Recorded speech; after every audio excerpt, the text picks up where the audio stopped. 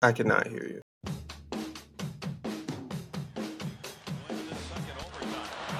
Gretzky had it, lost it. Eisenman picks it up. Eisenman moving, blue line chance. Steve Eisenman,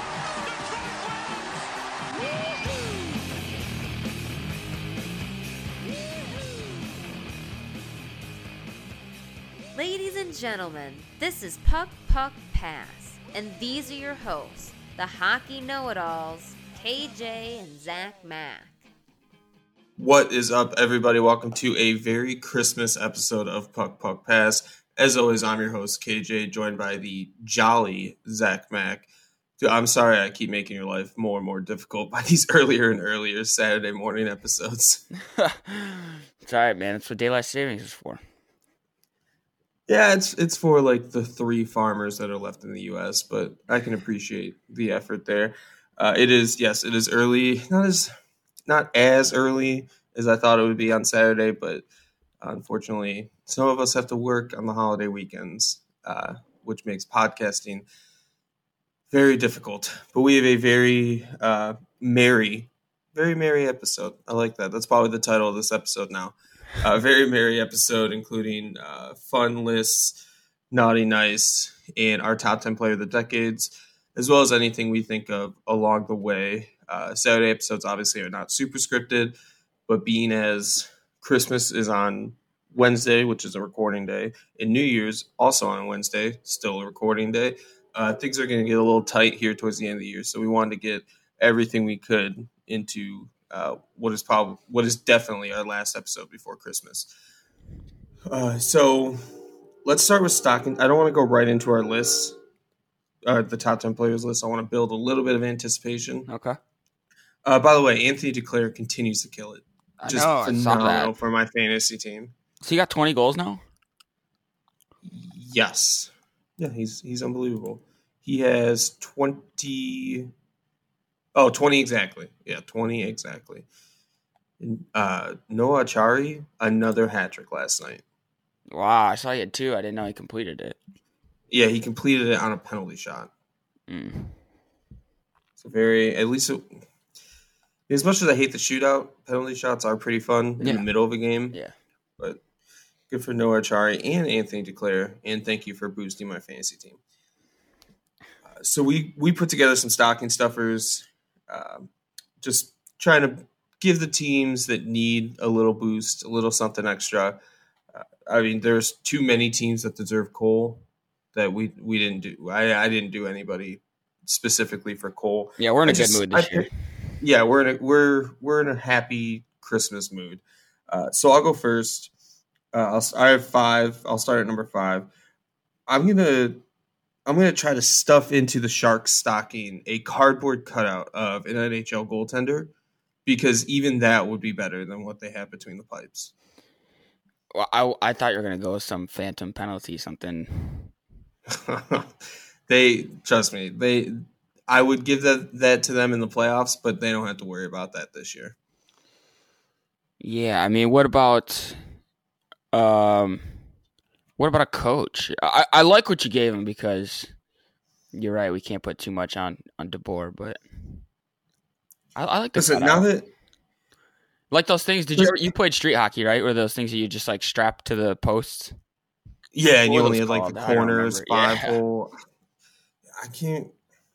They were always better than any goal that we could get for street hockey. I know that for sure. Listen, goaltending. You could only blame DeBoer for so much, but even when they got rid of DeBoer, I was like, goaltending wasn't his fault. He could have done a little bit more probably in the postseason as far as adapting to what other teams were figuring out about the Sharks. But like I said in the last episode, Aaron Dell and Martin Jones are a bigger issue for the Sharks than Pete DeBoer ever was. And Bob Bugner, whatever the hell his name is, as the interim head coach, he's not going to fix goaltending either. You can probably hide behind a bad coach with decent goaltending, but the Sharks seem content with hiding behind even worse goaltending to blame their coach. So yeah, that's a good Christmas gift. cutout. Yeah. Because I mean, honestly, you locked up Carlson forever, and if they don't fix goaltending, they're gonna be bad for a long time.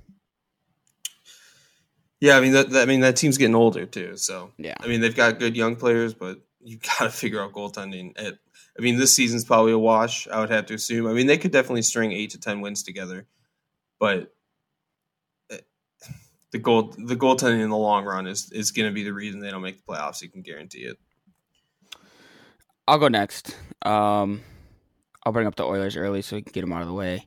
I'm just going to give them some support as much as I can. They got some early from James Neal, who was scoring early on in the season.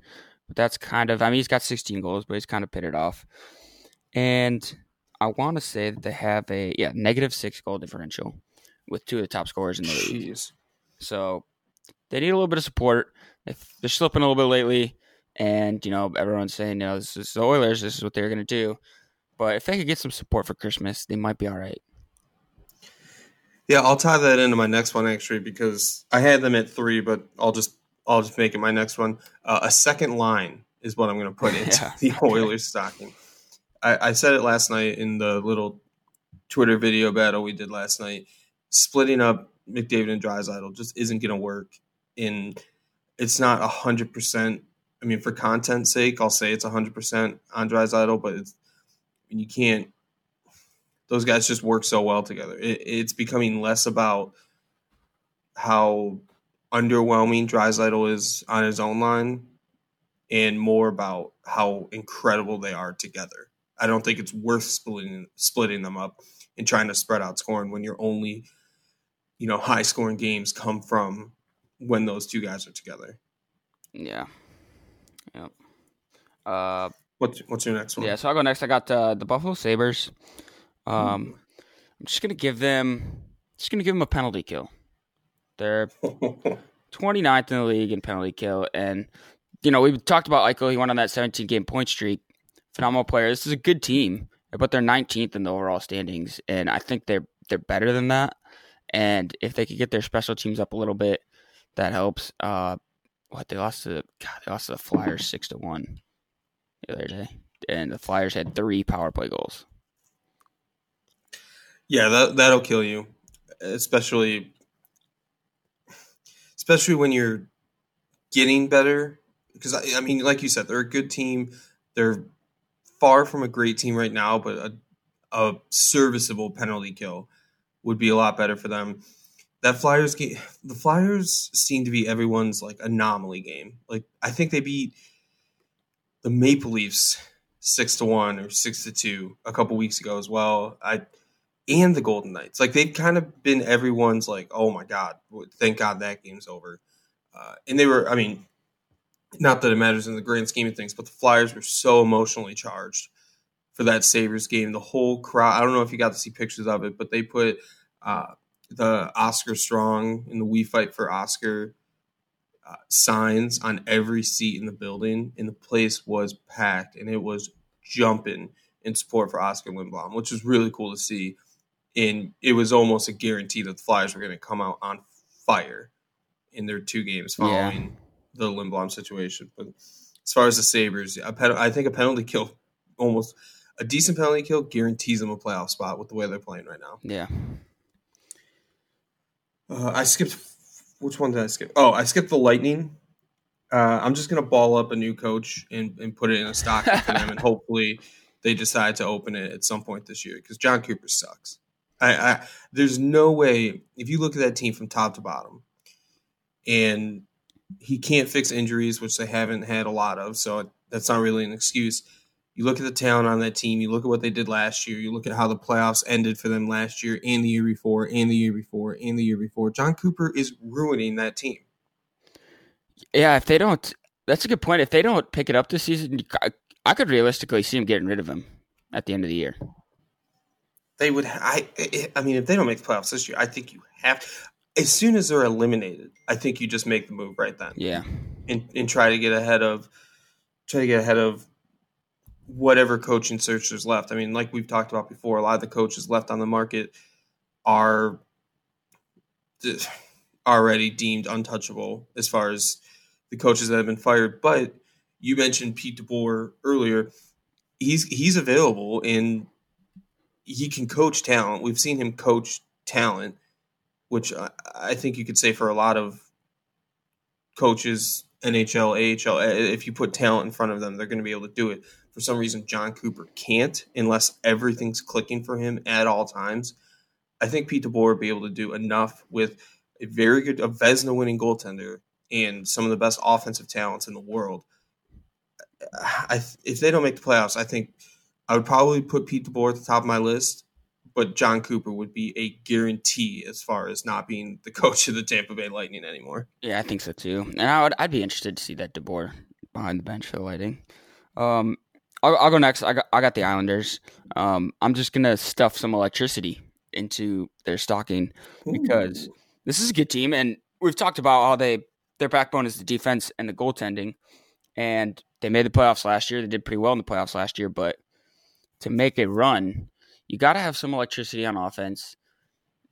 The Blues and the Bruins last year both had good goaltending, both good defensively, but to make that run, you got to have moments of electricity, and if the Islanders can get that, I think they could be a contending team. Yeah, that's actually my next one as well. It was offense, but if you're giving out electricity, can you throw some in my stocking too? Because I'm tired of paying Pico what I pay them. I heard you had to put the fireplace on. It's brutal. But yeah, offense for the Isles is really all they need, and they don't need much of it, which was kind of I mean, I've been thinking about this, but as I wrote this down, I remembered to ask you this episode. They're good enough defensively and between the pipes to really be able to afford to give up a good amount to get any sort of elite scorer that's on the market come trade deadline time, right? Like if there's someone out there that they could go get, and I don't know right now who that would be, but even we were talking about the Sharks adding a Thomas Hertl to the lineup, like just enough to get something going for that team offensively, and they might catch the Capitals at that point. And do you think they're worried about making a move to add offense at the trade deadline, or do you think they're gonna try to win just 100% defense? I want them to add something offensively. I like that trade deadline move idea. I tend to believe they probably think they're okay with what they got, and they're going to try and win with what they got. I would like to see them add a piece, chase the Capitals, give them a run for their money. I think they're in the playoffs either way, but yeah, I'd like to see the Islanders go for a surge. What if they, and we've talked about them a lot, what if they traded for Duclair? Ooh, do you think? Ooh, I'd like. I mean, I can't imagine Ottawa's holding on to Anthony Duclair for their rebuild. I mean, he's a young guy, but I don't see the Islanders or the Senators fighting to keep him and asking for way too much. Yeah, if the Senators could get a couple picks, I think they would do it. Yeah, just keep building on the picks that they're getting for unloading basically their entire team over the last few years. Because if you look at guys as far as who's leading the league in goals, it's a lot of guys that are already on contending teams or franchise players. Duclair is really the only guy in the mix that's not. And Jean-Gabriel Pageau has 16 goals. He's 16th in the league in goals. Montreal is bumped up to a playoff spot, so Brendan Gallagher is not really in the mix. Yeah, honestly, Duclair is the only, as far as just goals, the only guy in the mix on a team that definitely isn't going to make the playoffs. Yeah. That would be interesting. Look at what we just did there. We just built the best trade of the trade deadline. I got one more. Yeah. I'll go. I got the Penguins. Just going to stuff a bunch of med kits into their stocking because it's a good team, fun team to watch, but if they just got to stay healthy. And I know we haven't talked about them recently, but it seems like every time we bring them up, we're talking about an injury. And if they can stay healthy, they can use these med kits. Sustainable run, I think the Penguins can make. Yeah, you're absolutely right. They just need to be a little bit more healthy, and they're probably at near the top of the standings or closer to the top of the standings than they already are. The Penguins remind me of the guys that I'll sometimes play like Fortnite or Overwatch with, and they just spam the healing button. They're like, need healing, need healing. Like, that's the Penguins this year.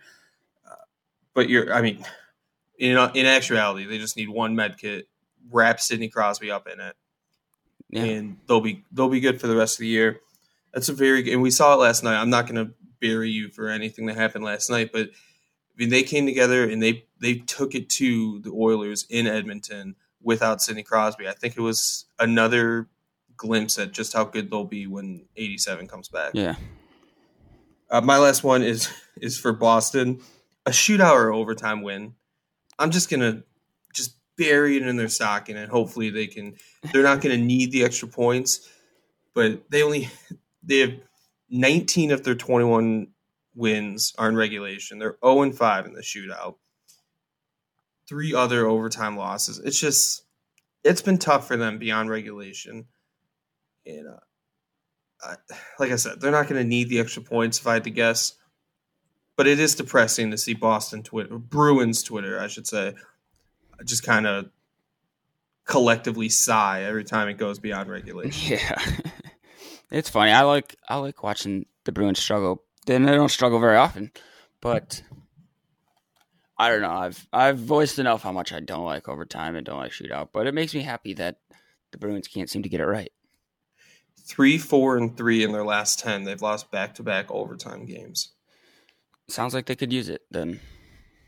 They absolutely could, and that goal differential is slowly getting closer and closer to 0. I mean, it's still plus 27, but they'll be fine without the overtime wins. So plenty of stockings are getting stuffed. That's not an innuendo. That is actually referring to hockey.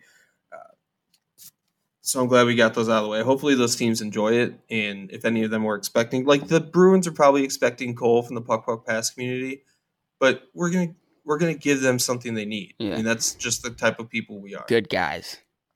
Good guys. All right, let's do it. Top 10 players of the decade? Sure. Yep. I threw mine together this morning, so I'm hoping I didn't miss anyone. I appreciate the commitment. This is one of those. I mean, Greg Wyshynski at ESPN did top 100. You couldn't pay me enough to do that. Yeah. That's just. I mean, even he was saying on his podcast Puck Soup, he did the whole list and then realized he didn't have Joe Thornton on there, and he had Ben Bishop twice. Like, that top 100 is insane, and because we have so much recency bias as well, so some guys get lost in the mix. Like, how long did they play in the 2010s, and all sorts of stuff. So we just did top 10. And our top 10 lists always go over so well. One of us is absolutely correct every time we do the top 10. So we figured we'd go into it. Let's start with your number 10. Number 10, I squeaked Pavel Datsyuk in there. He's got 3 Selkies, 4 Bings. I guess some of those didn't come from... Sorry about that. Some of those didn't come from this decade, but still one of the... and he still had, as far as when he played in this decade, he retired after the 15-16 season, but still one of those. On a struggling roster, it was still one of the most dynamic players. Yeah, I mean, his last Selke came in 2010, but he was a finalist for the next 3 seasons in a row. Yeah. He ranks ahead of basically every other two-way center with similar numbers. And for any player over the past decade with a minimum of 300 games played, he is a better goals above average per 60 and second overall in wins above average per 60. That's better than McDavid and Sidney Crosby. So he's definitely deserving of this list. My number 10 is Duncan Keith. I think over the last couple years, people have kind of forgotten what he meant to that Blackhawks dynasty. He averaged over 25 minutes of ice time this decade. Wow. And 455 points in 755 games. 2 Norris trophies. He won the Conn Smythe in 2015, which included one of the most dominant postseasons ever for a defenseman. I'm reading off a website. I did not memorize all this. But 21 points in 23 games in that postseason. His play wasn't awesome following that, but overall, for this decade, Duncan Keith's been unbelievable. Somehow not even the best defenseman on my list, but very, very good. And I know including Keith shows my bias a little bit, but he was unbelievable. And I think the past couple years have forced people to forget that a little bit.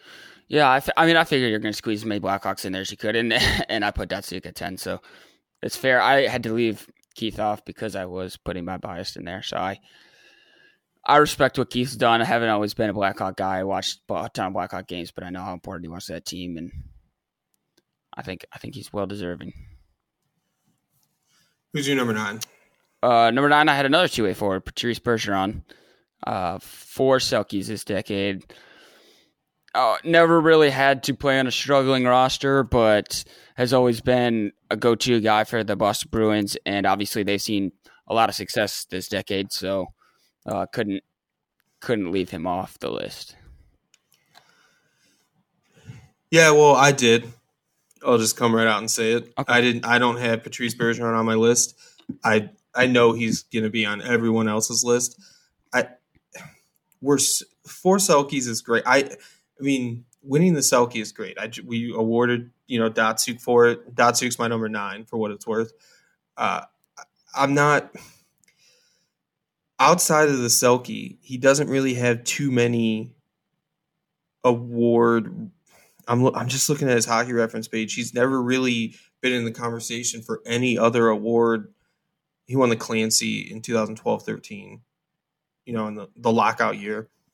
But he's got the one cup in 2011. Yeah, he's a great two-way player. I'm not even convinced. I mean, he's going to be because of the way everyone celebrates him, and he's Canadian, and he plays in Boston. Patrice Bergeron, if we were doing... I don't want to say it. I have to say it. If we were doing a top 10 overrated players of the decade, Bergeron would be on my list for that. I can respect that. But I mean, he's going to be on everyone's list, so I get it.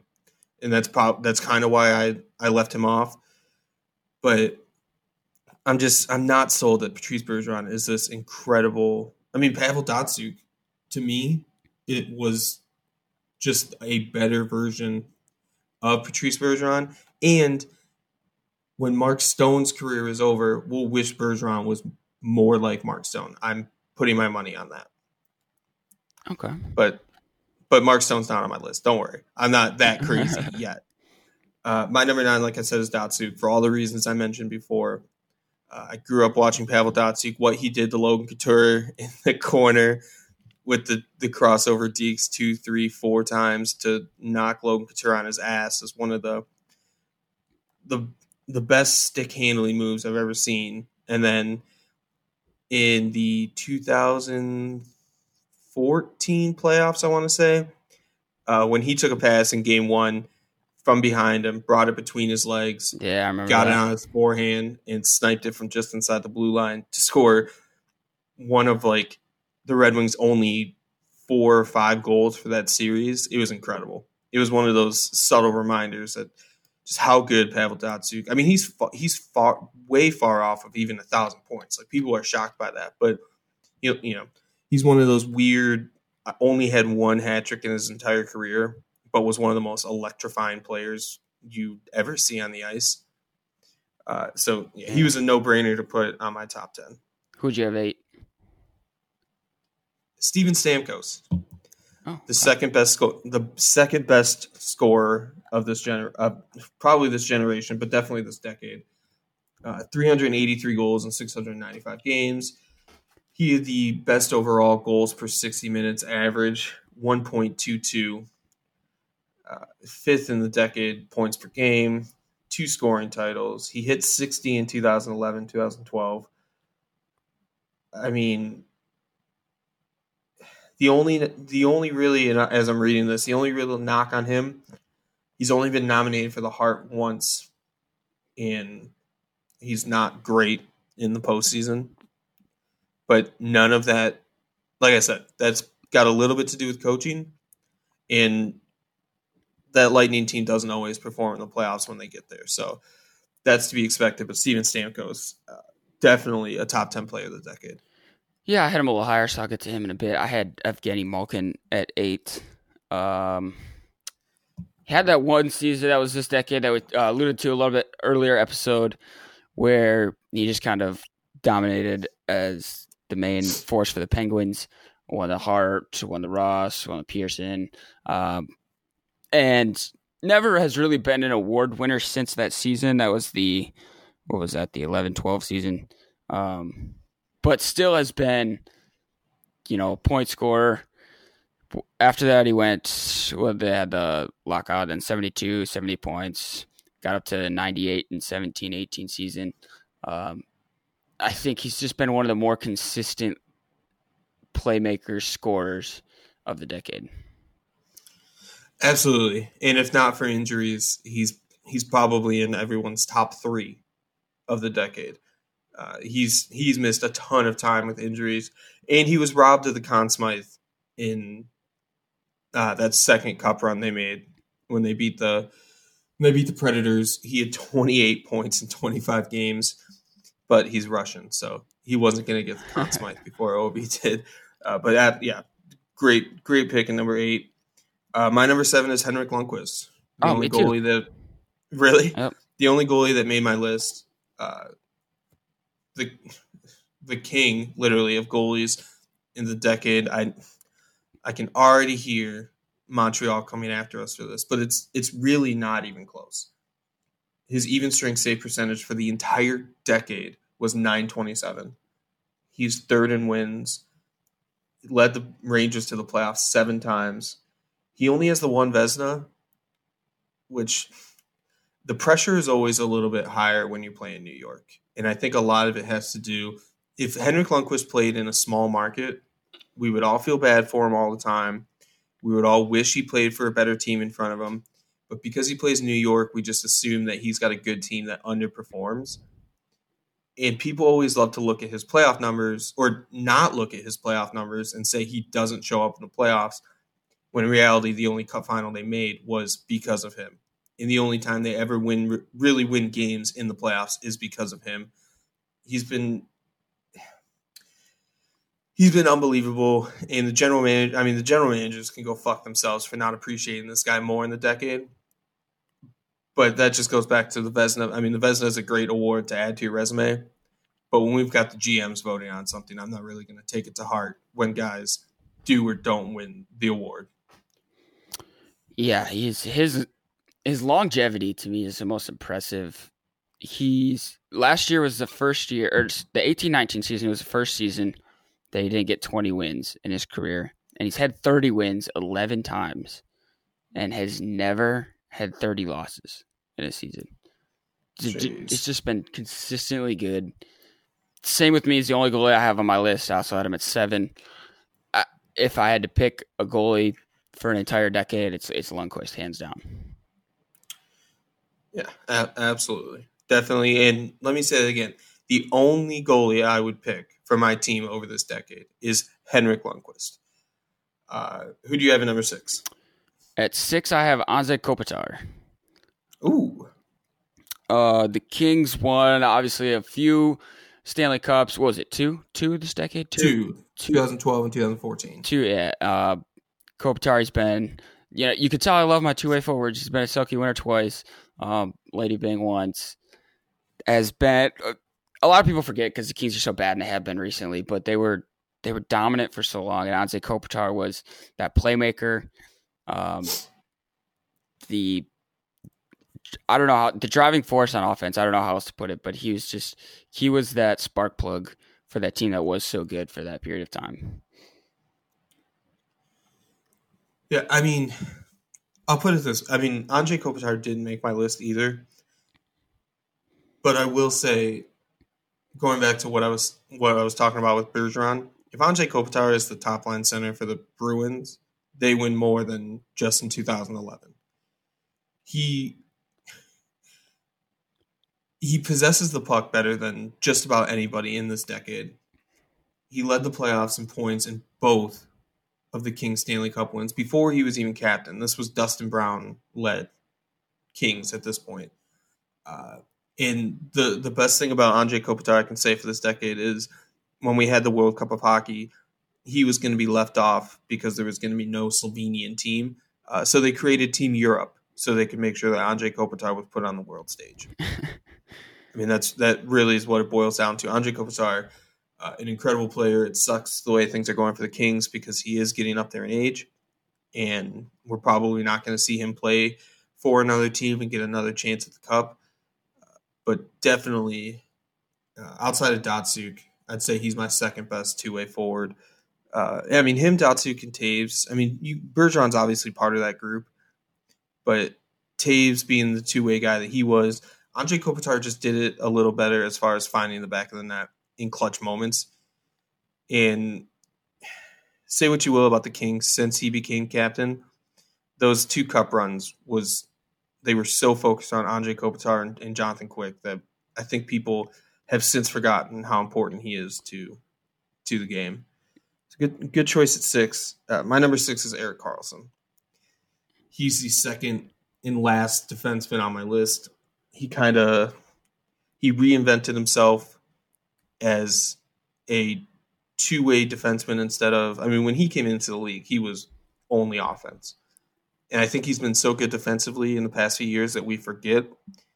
And Sean McIndoe from The Athletic said it best. Like, we've kind of changed our way of thinking into tricking ourselves that he's always been good defensively, because he really wasn't. And if people want to leave them off his list for that reason, I totally get it. But the way I can't say he reinvented the way people play defense, because Nicky Lidstrom was doing it before he was. But as far as being able to compensate for not being great defensively with unbelievable speed, carrying a god-awful Senators team to the Eastern Conference Final, 2 Norris trophies, 4-time finalists. If he's healthy for this entire decade, he's probably some people's number 2 or number 3 on their all-decade list, and without a doubt, their number 1 defenseman of the 2010s, which he is for a lot of people. Like I said, he's mine. But as far as Swedish defensemen, I think it goes Lidstrom, Karlsson, and then a huge gap between whoever's next. Yeah, I'm kicking myself a little bit because I left Karlsson off my list, but you're right. He's been so, the way he skates as a defenseman is, and you mentioned Lidstrom. I even think Karlsson's a better skater than Lidstrom. Just the way you alluded to it, the way he reinvented the way the defensive position is played. I just don't think anyone plays it quite like he does, and his speed gives him such an advantage. And maybe that's why he wasn't defensive right away. But you're right; watching him play is so much different than watching any other defenseman play. Yeah, he led all defensemen with 588 points in the decade, and he led in takeaways with 569. Just nice, but an unbelievable talent on the blue line. And I mean, John Carlson and Cale Makar are probably the 2 closest we'll see to an offensive defenseman that is also very good defensively, because what we've seen from Erik Karlsson over the last year and a half isn't great as far as the future, but I think people are going to play like Erik Karlsson because of what he's been able to do over the course of his career, in the course of this decade. Yeah, I think so too. And we're uber fortunate to be able to have watched that guy during his prime. Yeah, I had all right. I had top 5. Yeah, I had Steven Stamkos at 5. Okay, you had him a little bit earlier. Pretty much for the reason you said, a couple rocket shards, great goal scorer, has that, which I've said before. I love his shot. You're always on the edge of your seat thinking it's going to go in. We've seen Kucherov come up lately for the Lightning, but for the most part, it's been the Steven Stamkos show in Tampa. Kind of put that team on the map. I just think he, aside from Ovechkin, like you said earlier, and then even Patrick Laine, who is not on my list, hasn't played enough, hasn't played well enough, but I kind of grouped those 3 guys together as far as shooting. goes. Yeah, absolutely. I mean, the Stamkos had undoubtedly the best shot from anywhere on the ice for most of this decade. I think an argument could be made for putting him and Austin Matthews on the ice and just seeing who can rip the most corners from anywhere on their own half of the ice, really. Yeah. I mean, once he crosses the red line, he's a danger to put the puck in the back of the net. If we lived in a world without Alexander Ovechkin, we're looking at Steven Stamkos as one of the best scorers of all time. So, yeah, I can't fault you at all for putting him in your top 5. He definitely deserves there. And, Wyshynski had him in 8. I know a lot of people have him higher as well. Steven Stamkos he's quiet, and you don't hear anything from him. He just plays hard, loves the game, all the cliches you can think of. By number 5 was Gino Evgeny Malkin. For all the years, or for all the things we listed before, 50 goals, 109 points in 2011-12 is one of the best seasons in the decade. Keeping that Penguins team alive while Crosby missed so much time with injury. He's a fantastic player, and to think that so many people have as much regard for Evgeny Malkin, a Russian player in the league, just shows how good he is. We joke about it a lot, but there's 2 in my top 5. There's 2 Russian players. There's no secret who the other one is, but you have to be exceptionally great to be held in such high regard in Canada, especially as a Russian player. And Evgeny Malkin has done it, and he struggled with what some people are classifying as an attitude problem. He struggled with injuries, and he just goes out and plays some of the best hockey you'll see anytime you turn on the TV. And to be second fiddle to a guy like Sidney Crosby would be crippling for a lot of people when you're as good as Evgeny Malkin, and he's done it without missing a beat. Yeah, that's a good point. Who's your number 4? This is where it gets interesting. Yeah, so I was going to say the top 4 gets dicey because I switched this order around a little bit pre-show. But 4 right now, I've got Connor McDavid. Same. Okay, cool. So we can level on that. He hasn't played, obviously. We're going to have the same top 3. Hasn't played the entire decade. He's only played half of it, but 2 Rosses, 2 Pearsons, been All-Star 3 times. I can't say it enough. He's head and shoulders above everyone else when he's on the ice for the most part, depending on who they're playing. But the kid is just so much fun to watch. I think he's going to be fun to watch for a long period of time if he can stay away from injuries. This one is, if you're just pulling out, research stats from the last decade, maybe, and you don't watch any hockey, maybe you miss Connor McDavid. But this is one where you if you watch Connor McDavid, if he would have played the whole decade, he's one of the best players of the decade.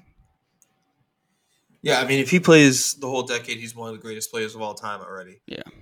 All his per 60 minutes numbers are far and away top 3 or 4, probably top 2 among forwards. He's only played 323 NHL games. So some people, I keep, big shout out to Greg Wyshynski for putting this list in front of me. He has him at number 2. I can't justify putting him top 3 just after the way this decade's gone. There's too much. As hockey fans, I'm not going to do it. But we have so many players that have been unbelievable this decade that it's crazy to me that people yearn for some other style of hockey.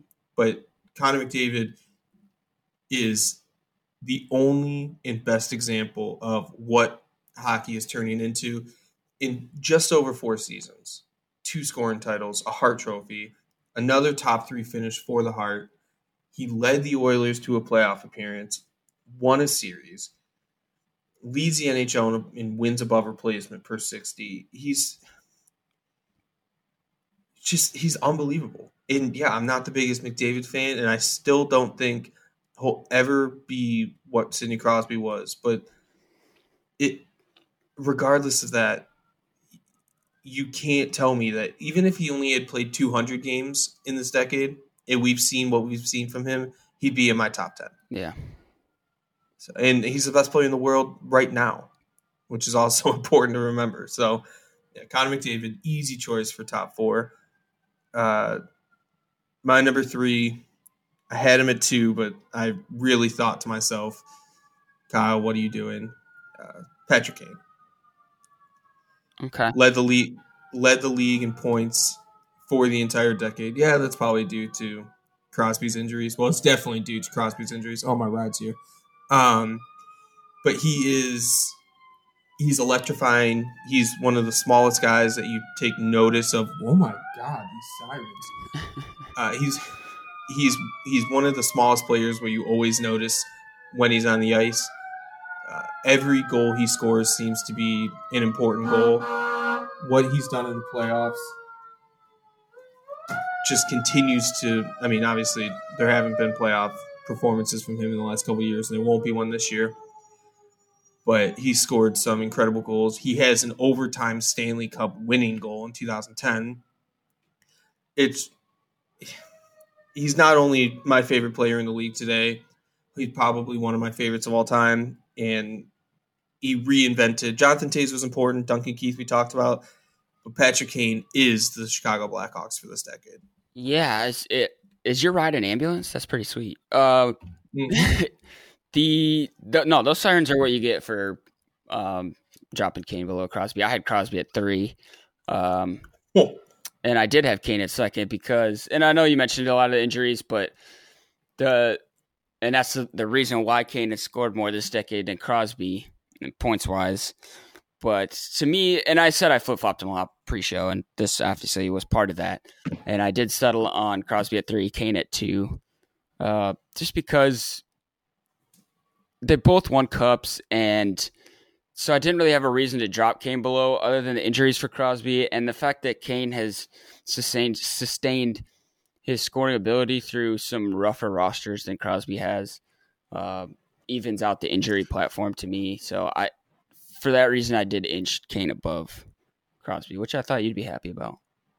Yeah, I mean, it gives me a massive chub.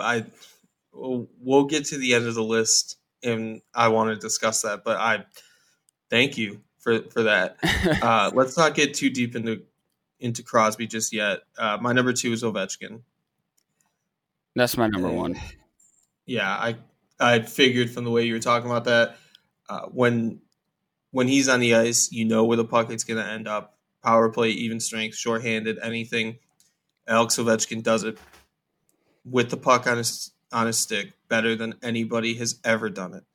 Alex Ovechkin's the greatest scorer this league has ever seen. He's going to break Gretzky's record. He finally got the monkey off his back and won the cup. Had the greatest cup celebration of all time. Conn Smythe, Hart Trophy, 6 scoring titles. He's 1.04 points per game in 794 games. Makes it. I mean, he's an underrated playmaker and the best sniper ever. It's no contest for me that he's top 3 or top 2, apparently number 1 for you, which I can't fault you for. But Alex Ovechkin is as his home announcer will put it, simply sensational.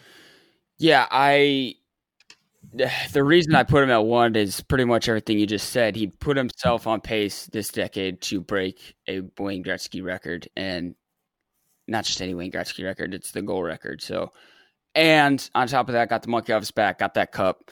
To me, that puts him at number 1. I understand why you have Crosby at 1, and I can't fault you for it because everything that Crosby's accomplished is absolutely unreal and probably untouchable. But to me, what Ovechkin has done to put himself on pace to accomplish what he's about to accomplish, and you seem pretty set that he's going to, is so impressive. I mean, the difference between this decade, the difference between Alex Ovechkin and second place in goals, which is Steven Stamkos, is the same between Steven Stamkos and Jonathan Toews, who is in 15th. Oh my gosh. The difference between Alex Ovechkin and Steven Stamkos in power play goals, Stamkos is second, is the same difference as Stamkos in 12th place, which is Patrick Marleau. He has 3,240 shots during that time. No one else has over 2,500. what he can do when that puck releases off his stick is something we will. Austin Matthews has a great shot. Steven Stamkos has a great shot. We will never, ever see a goal scorer with the intentions to put a puck through the goalie's chest like Alex Ovechkin. What is that The greatest goal differential between him and Stamkos? Does it say exactly what it is? I don't have it pulled up, but I can find out while we vamp.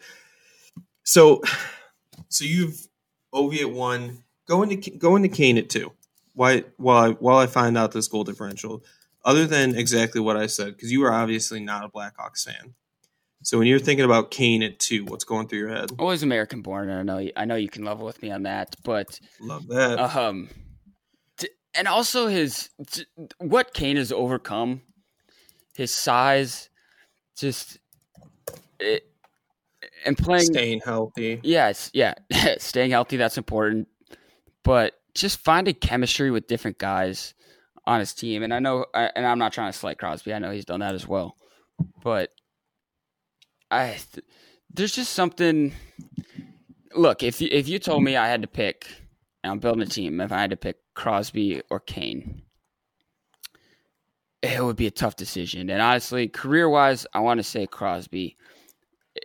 That's who I picked, just because of his career, what he's done, but just if I'm singling it out, and I know I flip-flopped because I didn't single out the decade for Datsuk, but if I single out just the decade, there's just something speaks to me that I'm putting Kane over Crosby, and maybe it's just because I just don't have all the love in the world for Crosby. That's fair. The Alex Ovechkin has 680 goals in his career. That is 274 more than Steven Stamkos. Wow. That's unbelievable. That is unbelievable. Ovechkin's played 1,120 games. Steven Stamkos has played 776, but Stamkos is not making up that difference in that 350 games. So I obviously have Sidney Crosby at 1. I don't just have Sidney Crosby at 1 for this decade. Obviously, we've talked about in the past, but we'll leave it at this decade. I just want to read something for you real quick, just to put it into perspective. I'm not saying you're wrong. I'm just saying why everyone will probably have Sid at the top. He led the Penguins to back-to-back Stanley Cups, first time since your Red Wings did that 96 through 98. He won back-to-back Conn Smythes, only the third player in NHL history to do that. He had 836 points in 670 games. 2 times led the NHL in goals scored. A Hart Trophy, 2-time NHL Player Association Player of the Year. He led the NHL in goals and wins above average. He has turned most of the NHL outside of Flyers fans into Crosby respecters. I don't want to say fans because that's insane. But it's not just.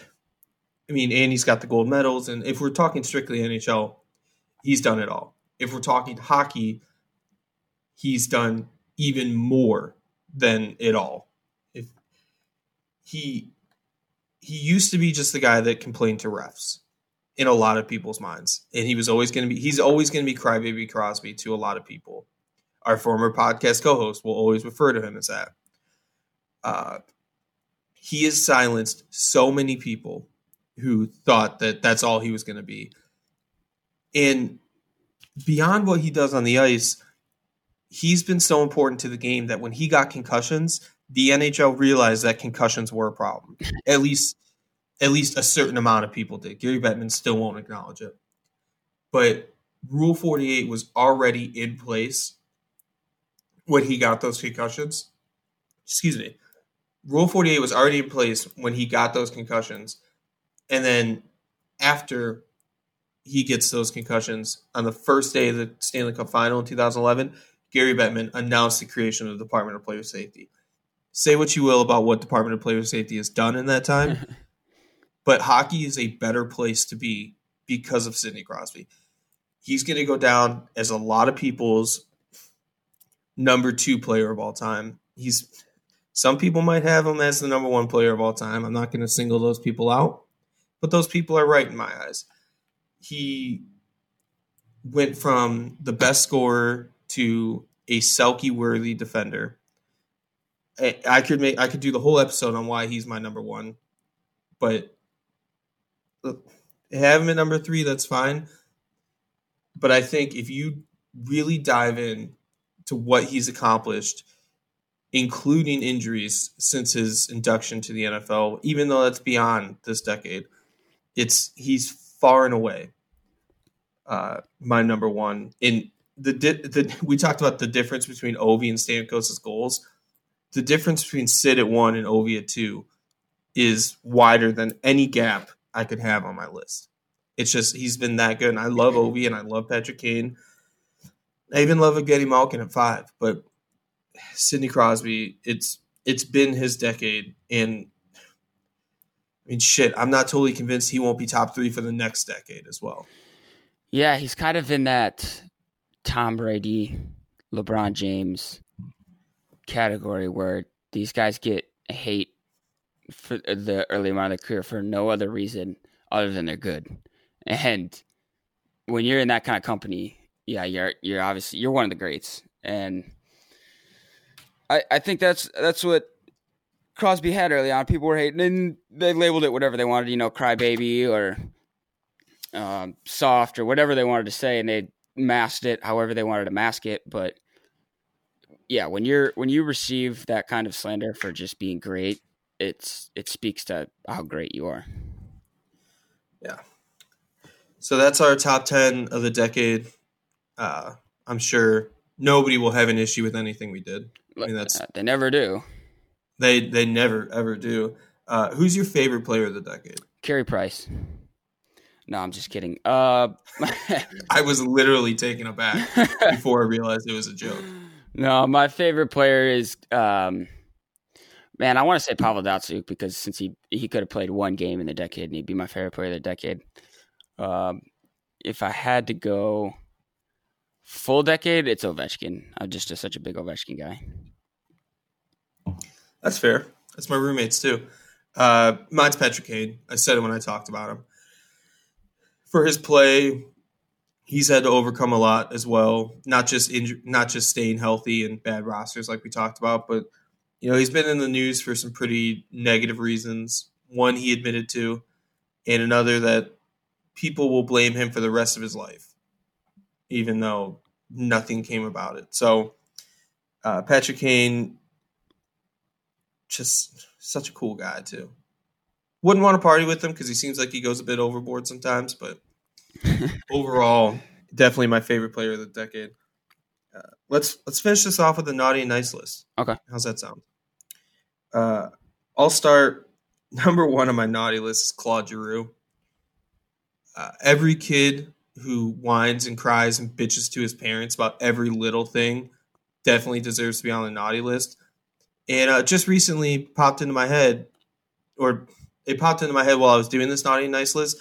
I watched him take all of his strength to put a slash on the back of Dahlin's calf, basically, the other day because Dahlin tripped a guy in front of the net, like just a regular play. And Dahlin accidentally trips, I don't even remember who it was, Konechny or somebody.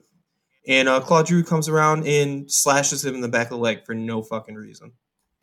And all he does is whine and complain, and his fans say notice how neither of us had Claude Giroux in our top 10. Yeah. He wasn't even close. He's not even in my top 3. No, yeah, me neither. But Claude Giroux is number 1 on my naughty list. Okay, I'm gonna go nice list first then. And I've got Jonathan Huberdeau.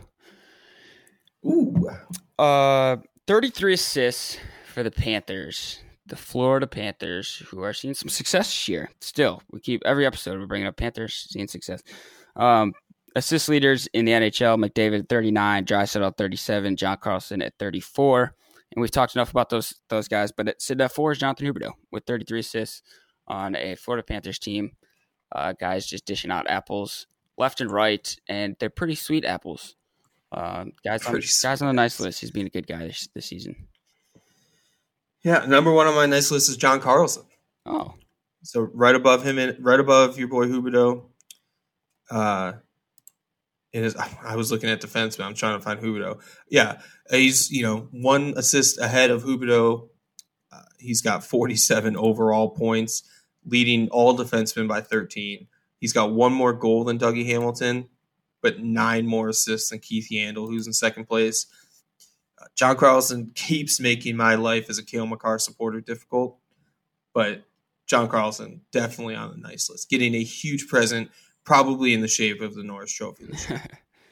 My naughty list is a little short because I just tend to be in a good mood all the time. But I'm going to slander the Avalanche a little bit for sending my boy Adam Warner down to the minors.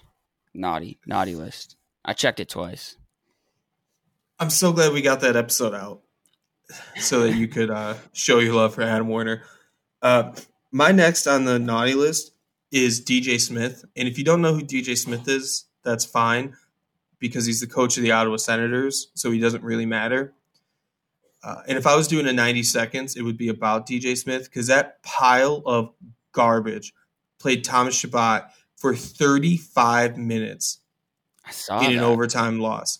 That is your team is going to do nothing this season. Chabot is probably one of the only 2 bright spots on your team. And it is completely irresponsible, irrational, whatever words you can think of to talk about what a pile of shit DJ Smith is for doing that. And don't tell me, after the last few weeks, do not tell me that Thomas Chabot can choose to not go on the ice. He goes on the ice every time his coach says to. He comes off the ice when his coach tells him to. 35 minutes for a team that's going nowhere this season is ridiculous, and we should never see that from anybody in the NHL, but let alone a young star for a team that is going to do nothing this season. Yeah. DJ Smith gets all the cold this year. I'll finish out my naughty list. Dallas Stars for not telling us what is going on with Jim Montgomery still. I would still like to know. I was curious, and then I was frustrated, and now I'm just bordering on the line of I'm about to be pissed off if I don't figure this out. Yeah, I was thinking about bringing that up this episode, but it'd be the same thing we said last episode. Like, there's nothing has changed, which is still bonkers to me. But if they're, like I said, we're gonna find out eventually. It just sucks that somehow we still don't know. I have 2 people left on my nice list. And 1 on my naughty list, so I'll go nice first. Svechnikov is unbelievable. Another lacrosse-style goal the other night. Really? I didn't It's called... Yeah, he did it again. So it's been done twice all time in the NHL, both by him. It's no longer the Michigan in my mind. It's the Svechnikov. It's got to be, right? That's got to be what it's called. Yeah, no question. And he's played. Him and Sebastian finally picked it up, and the Canes are again a problem for the league. But Svechnikov definitely on the nice list. Hopefully, he finishes with 69 points this year because that would be nice. He'd be high on the nice list. Yeah. But also just scores incredible goals. Last on my nice list, and I'll let you finish yours up. I got Tyler Bertuzzi. Showing some love to my Red Wings. They're struggling, tanking, however we want to put it. We're not looking for any sort of success this year. We're just rebuilding. But Bertuzzi's got 12 goals, 16 assists, leading the team with 28 points. Like to see in a rebuilding year that one of those young guys is at least showing some promise. Yeah, props to Tyler Bertuzzi for finding a way to get a Red Wing on the nice list. Put a Red Wing on the nice list.